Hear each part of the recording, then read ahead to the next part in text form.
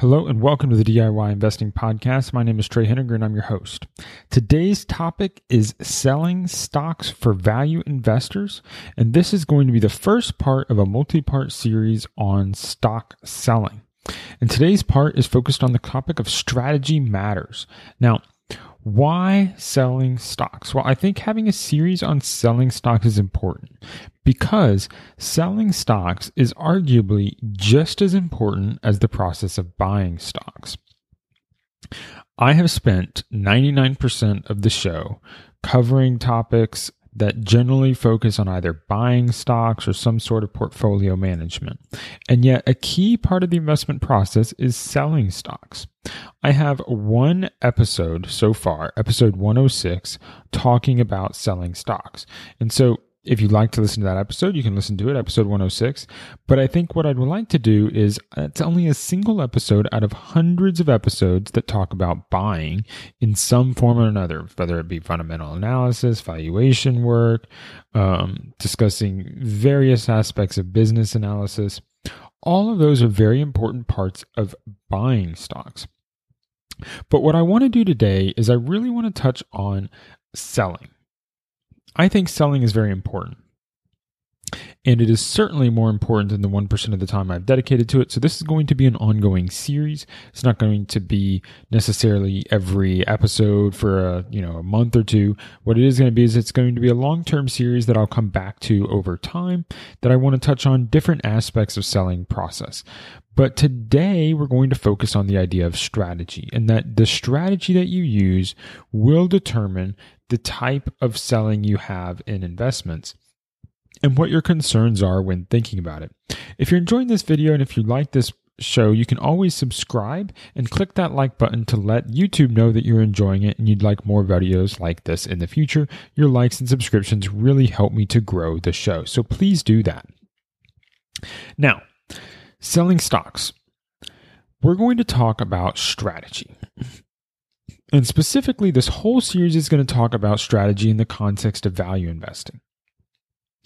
We are going to exclude inherently momentum investing. We're going to exclude trading. We're going to exclude technical analysis. There might be some aspects that work their way in, whether it be momentum trading or technical analysis. But I'm going to assume for this series that you are a value investor, that valuation forms some part of your process. If valuation has zero part in your process, if you don't consider yourself a value investor, if you don't find the price of stocks important at all, then this is not the series for you. Feel free to tune out. Feel free to check out some of my other videos. But we're going to assume you're a value investor, and that could be multiple types of value investors. You could be a deep value investor. You could be a compound investor. You could be a Grahamian value investor. You could be focused on quality value investing. The key point is that you care about the valuation. You care about the price of the stocks that you buy. You might care about the price of the stocks you sell, but all of that comes into play when you think about investing. So that's important because that's the framework I use for my investing process. I consider myself a value investor. There's a few different, caveats and twists I put on value investing. I really like to buy quality stocks.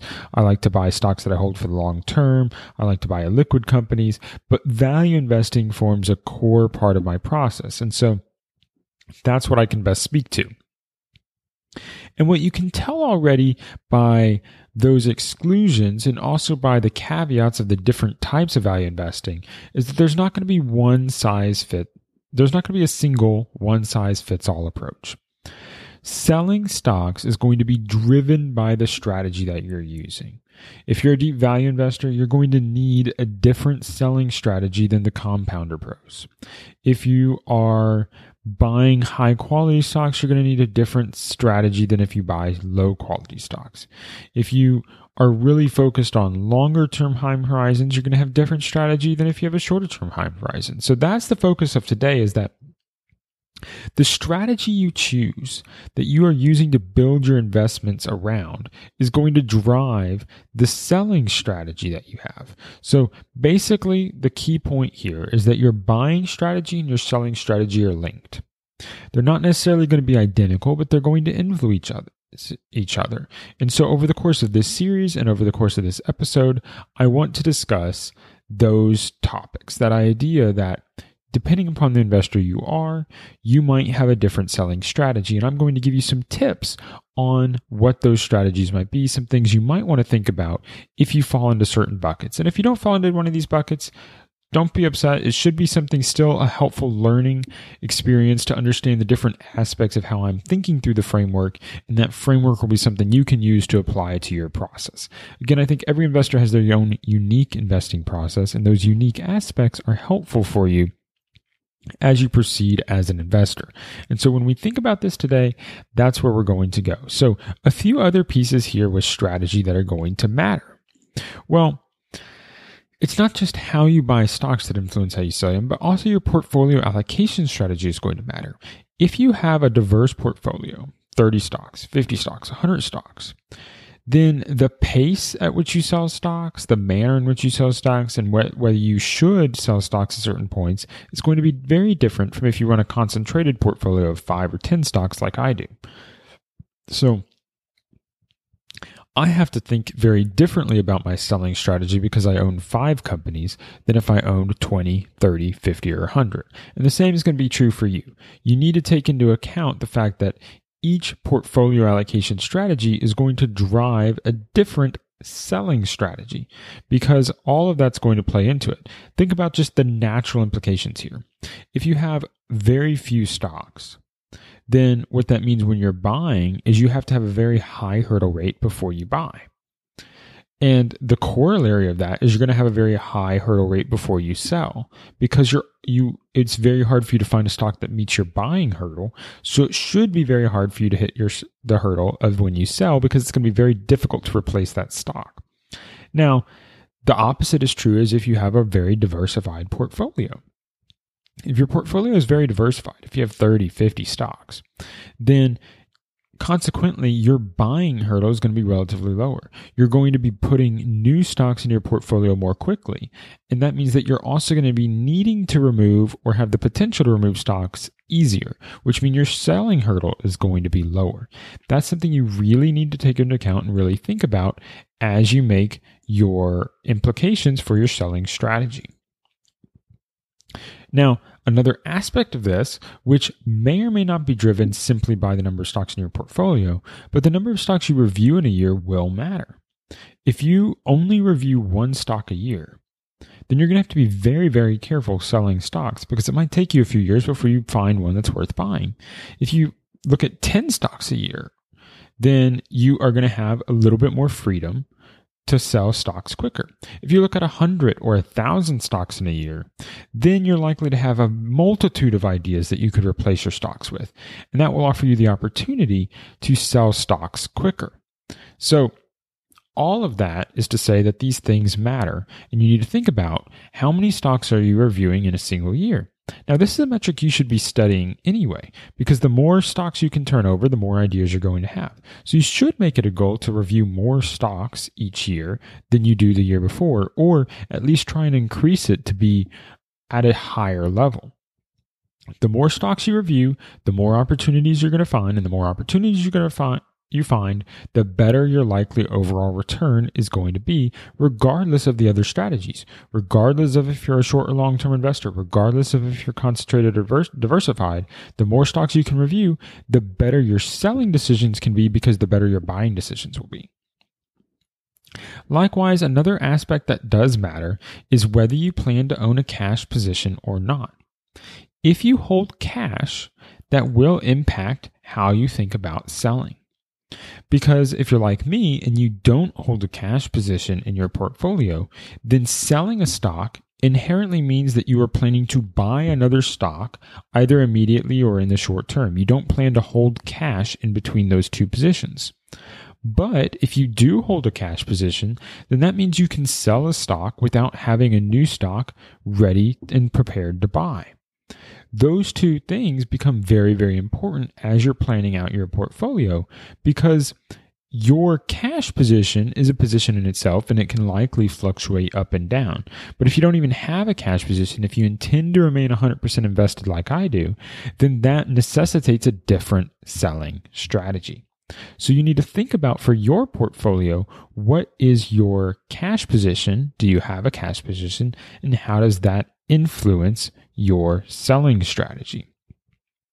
All of these pieces are going to have longer, more in-depth, probably single episodes focusing in on them in detail. But I want to make sure to preview some of these key aspects that are going to go into the framework of how you should think about selling. Because selling matters, and it's driven by your overall investing strategy. Now we're going to take a moment to hear this message from our sponsors. Do you have an idea for a great new podcast? You can bring your idea to life and start your podcast today with Libsyn. Our podcast has been hosted on Libsyn for 5 years, and we love it. Libsyn has everything you need to plan, launch, and grow your own podcast. Libsyn provides some of the best resources created by expert podcasters who will show you everything you need to know, like what equipment you should use, how to record great audio, and how to get your show onto Apple Podcasts and other popular platforms. Plus, as a friend of the DIY Investing Podcast, when you sign up with Libsyn, you get your first month of podcast hosting for free. There has never been a better time than right now for you to start podcasting. Visit Libsyn.com and use code FRIEND, FRIEND. That's LIBSYN.com and use code FRIEND, FRIEND, to get started and create your podcast today. So, one thing that needs to be addressed now is I want to give you some ideas for a few different strategies and how that plays into potential selling with these different strategies. Now, I think every investor should have their own unique strategy, unique to their personal portfolio, unique to how they think about stocks, unique to what they're good at. But overall, there's some broad buckets that we can put investors in when we think about different investing strategy. So I have a few buckets I want to cover today that should give you some ideas for how your strategy might play in and what you think about them from there. I'm going to cover deep value, compounders, net nets, waterfall stocks, dividend growth investing, and buy and hold investing. These are just a few different strategies that all fall under the umbrella of value investing in my eyes. And so I want to give you some ideas, regardless of which one of these buckets some or part of your strategy might fall into. You might fall into multiple buckets. But I want to give you some ideas for how you might want to think about selling if you fall into a particular bucket. Now, some of these ideas are taken from other investors, are taken from this general common sense that goes around them, long-term sayings, that sort of thing. So don't be surprised if you've heard some of this before. I am pulling from the wisdom of those who have come before me to provide this framework, but I think it's helpful because you need to think about it and you need to explicitly have understood in your investing strategy what is your selling strategy. If you only focus on buying, you're likely to make a mistake on selling. Likewise, if you only look just on selling, you're likely to make mistakes buying. So, selling strategy for deep value. Now, deep value, again, has all its own buckets, but generally it's going to fall under the idea of you're going to come up with a valuation. This might be similar to maybe a Gramian valuation, but you're going to have something like 2/3 of the valuation, and you're going to buy at 2/3 of value, and you're going to consider selling at full price. This is this idea. So let's say you come up with a valuation for a company of $100 per share. Well, then your buying discipline might say only buy the stock if it's below $67 per share. Why? Because $67 is 2/3 of $100. That gives you a margin of safety on your buy. And then one of the common selling strategies for this type of buying strategy is to wait until the price goes to fair value and sell at full price. Now, it doesn't necessarily mean that you're going to sell at $100 per share because you bought at $67 per share. Maybe the value changes between that time. But basically, when the stock hits your determination of fair value, you sell at full price. And then that gives you the overall strategy that you might have as a deep value investor. Now, some deep value investors might truly think of it on the deep end. And so maybe they only buy at 50% of fair value, and maybe they're actually selling before it hits their full fair value because they have another stock at below 50%. So depending upon your turnover rate, again, that's going to drive the overall selling strategy. If you have lots of new ideas, then you're likely to sell a lot quicker. And if you have a lot slower ideas, you're likely to sell a lot slower. But generally, that's one of the frameworks you might have as a value investor, is you buy at 2/3 of value or less, and you sell when it hits full price. Now, another bucket that a lot of investors have popularized recently is what I'm going to generally call something like compounder bros.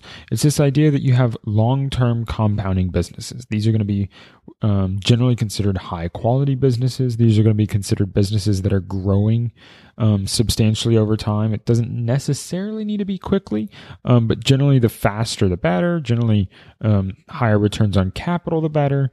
All of these tend to fall under this idea of compounding. It's something that you can buy once, hold for a long period of time, and the value is compounded within the business. So you're reinvesting capital. All of that capital is then being reused to help make you have a more valuable business. And so when you buy that stock, you're intending to hold for a long time.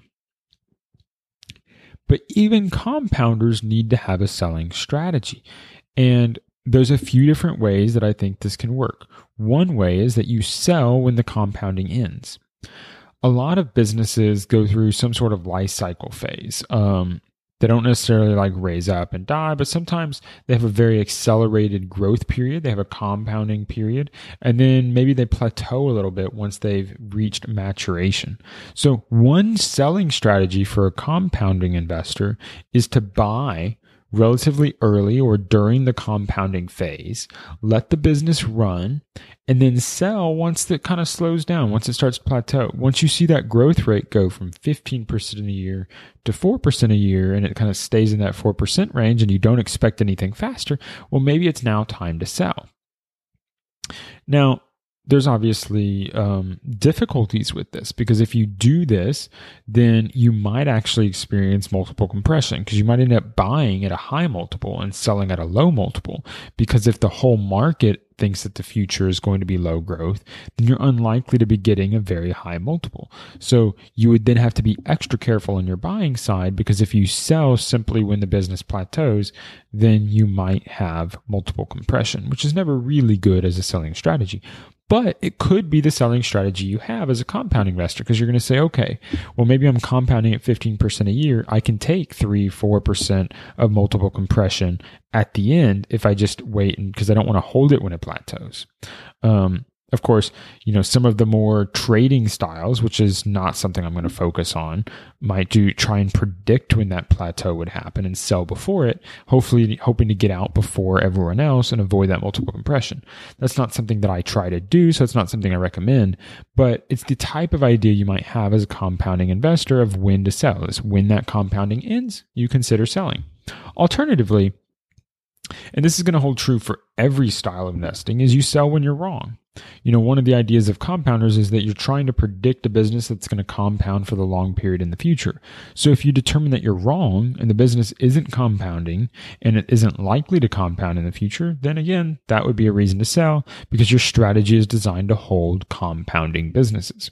Not every business is a compounding business. Not every investor has to hold compounding businesses. But if that's your strategy, then you might want to consider selling when the business is no longer compounding.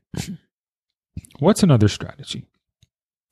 Net investing is one strategy that is very profitable. It can be very interesting. It's this idea of buying stocks that are trading below 2/3 of the net cash that they have on hand once you net out all the liabilities. So this is a business that has more cash on hand than it does liabilities, and then you're buying it at 2/3 of that value. This is like a subset of deep value investing.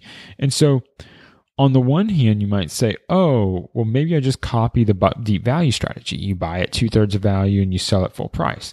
The problem with net investing is they're so cheap that that's often a poor way of implementing this investment, because a lot of the companies that become nets end up going bankrupt or having massive problems. That's why they're so cheap in the first place.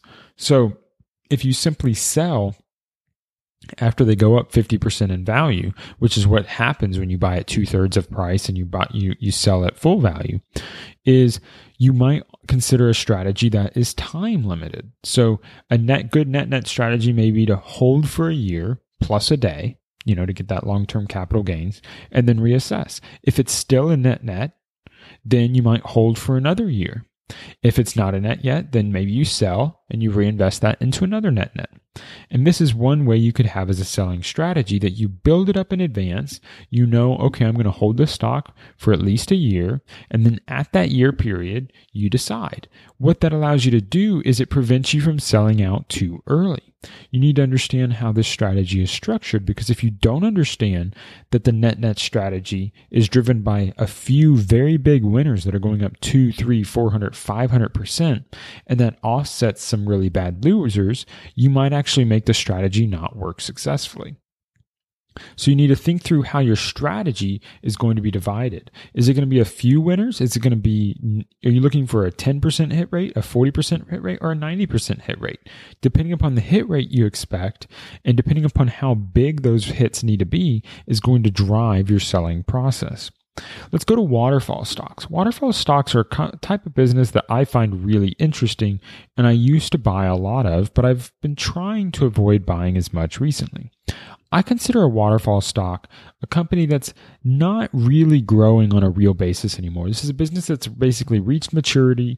Maybe it's growing 0% a year. Maybe it's growing 2% or 4% a year, but it's not really growing much faster than 4%. It's not really compounding. It could have a very high rate of return on its investments, but really all it's doing is it's a cash cow. You might have heard this cash cow. It's basically paying out all its money basically in dividends. So this might be a dividend company, but it's not like a dividend growth company. It's just like a high dividend, or it's a high yield. It's like owning a bond at a very high rate or something along those lines. You're basically buying cash flow, and you're buying cash flow now. You don't really care about the cash flow in the future. It's a waterfall because it's dumping cash down the waterfall to you, and then you have to figure out how to reinvest it. Now, if you're buying these types of companies, then you're presumably buying them based upon some sort of target dividend yield. Maybe you buy a waterfall stock if its dividend is 6% or more, or maybe you buy a waterfall stock if its dividend is 8% or more, or 10% or more. These exist out there. There's a few that I really like and that I've bought in the past, where you can buy these really high quality dividends that they're not really growing, but it's just a high dividend. I mean, one of my favorites that I've talked about in the past is Pine Lawn Cemetery. PLWN is the ticker. It's a dark stock, and since the SEC ruling, you can't really buy it unless you're a sophisticated investor on the expert market. But it used to be, when I first bought it, it was like an 8% dividend yield. Completely safe 8% dividend yield. You didn't really expect much growth, but I mean, it was a very safe 8%, perpetual bond, for lack of a better word, which is worth substantially more than it was trading at, because most people would, accept a 4% perpetual bond. So my strategy when I bought Pine Lawn was to buy it at a high percent dividend yield, and then I sold it once the dividend yield dropped below a sufficient amount for me. And I can't remember whether that was 5%, I think is what my limit was, because I knew that the dividend was basically my entire return. I couldn't count on growth, couldn't count on anything else. And so it was buy at a high dividend yield, sell at a target dividend yield. Another bucket strategy you might think about is dividend growth investing. This is an incredibly popular strategy, dividend growth investing. And the way it generally works when you're buying is you're trying to buy companies that pay dividends and then grow them. And so those companies are generally something that they're going to be paying a good dividend, and it's going to come in a few different flavors. It might be a high dividend that grows slowly. It might be a low dividend that grows quickly, something like Disney. A lot of the high dividends that grow slowly are stuff that's like real estate investment trusts or utility companies, or a lot of times packaged food companies, stuff like your Coca-Colas, stuff like your Philip Morris International, tobacco companies. Various things fall into these dividend growth investings where they have 10, 20, 30, 40, 50 years of paying out dividends and growing them over time. It's a very attractive strategy for many investors because it has that inherent margin of safety that comes from the dividends you're being paid. Now, again, you tie your selling strategy to the buying strategy. So if you're intending to buy companies that pay dividends and grow them, a lot of dividend growth investors will then consider a selling strategy that they would sell them when the dividend is either cut or eliminated. This isn't always the best strategy because maybe they're at a cheap price at those points, but because it's a good disciplined strategy because it goes against what they're trying to do. If you're trying to invest only on dividends, then why are you holding a company that doesn't pay you dividends? And so you really need to focus on your niche. And if this is your niche, if you're a dividend growth investor, then by focusing on that niche, focusing on the companies that are paying dividends, that allows you to be successful. It allows you to do well because you're choosing companies that are focused on your strategy. So in that case, again, you're tying that selling strategy to be you don't buy companies that don't pay dividends, so then you should sell the companies that no longer pay dividends. And that's one way of forming a selling strategy around dividend growth investing. Now, another bucket is buy and hold investing. Now, buy and hold investing generally has this maxim of never sell. And never sell is quite interesting because there's only a subset of stocks where this could possibly work. You can't have a buy and hold strategy for every company out there. There needs to be some level of growth in the business. There needs to be some level of quality in the business. There needs to be some level of compounding in the business. There needs to be some level of cash flow in the business. If you're going to invest in a company and plan to never sell it, then you need to be looking for things like the company has very low bankruptcy risk. The company is compounding and reinvesting capital so that your money is worth more in the future. The company is both maybe paying you a dividend or something so that you benefit from the stock. Because if you never sell it, then the only way you can get benefit from the stock is if you receive cash flow. So you have to have some way of receiving cash flow, but you also want them to be some part of the business that's compounding and growing internally. And so it overlaps well with compounders and dividend growth investing. But here, buy and hold has already created its investing strategy of never sell. And so your selling strategy there, never sell, is made for you, but that really means that the selling strategy is driving your buying strategy. Most of this episode I've talked a lot about how the buying strategy is driven by your selling, or your selling strategy is driven by the buying strategy. But here, it's the other way around. If you know your selling strategy is that you're never going to sell, then that needs to drive your buying strategy. That needs to limit the universe of stocks you're looking at in order to be ones that work under a never sell strategy. And so you need to have those qualities that work out. You then be the type of businesses that can't be easily destroyed, type of businesses with big moats. And a lot of those times, those businesses might have some downsides that go with them. They're going to likely to be lower growth. They're going to likely be maybe a company that has already established its market, already built that strong moat, and so you have some surety that they're going to last a period of time. So those things can go under the buy and hold. You don't want to just do that on its own. So I hope this has given you some ideas for how strategy matters for when you're selling stocks as a value investor. There's many different buckets of value investing, but I think they're all important for you to consider if you're going to be a successful investor, because you can get ideas from one or the other regardless of where you follow into them. So if you enjoyed this video, please hit that like button. Please subscribe. Your subscriptions help to let YouTube know that you're enjoying the videos, that you'd like to see more. This is my investing podcast, DIY investing podcast. It's available on YouTube, podcast, Apple, Spotify, everywhere. So if you're listening on those platforms, please give me a 5-star rating and review. That really helps support the show. And if you would like to know more about what I do with investing, I also have a newsletter that you can subscribe to where I talk about individual stock ideas. You could go to my YouTube where I talk about individual stock ideas, and all those links are for you in the show notes today. So thank you for listening, and until next time, stop paying fees, start building wealth.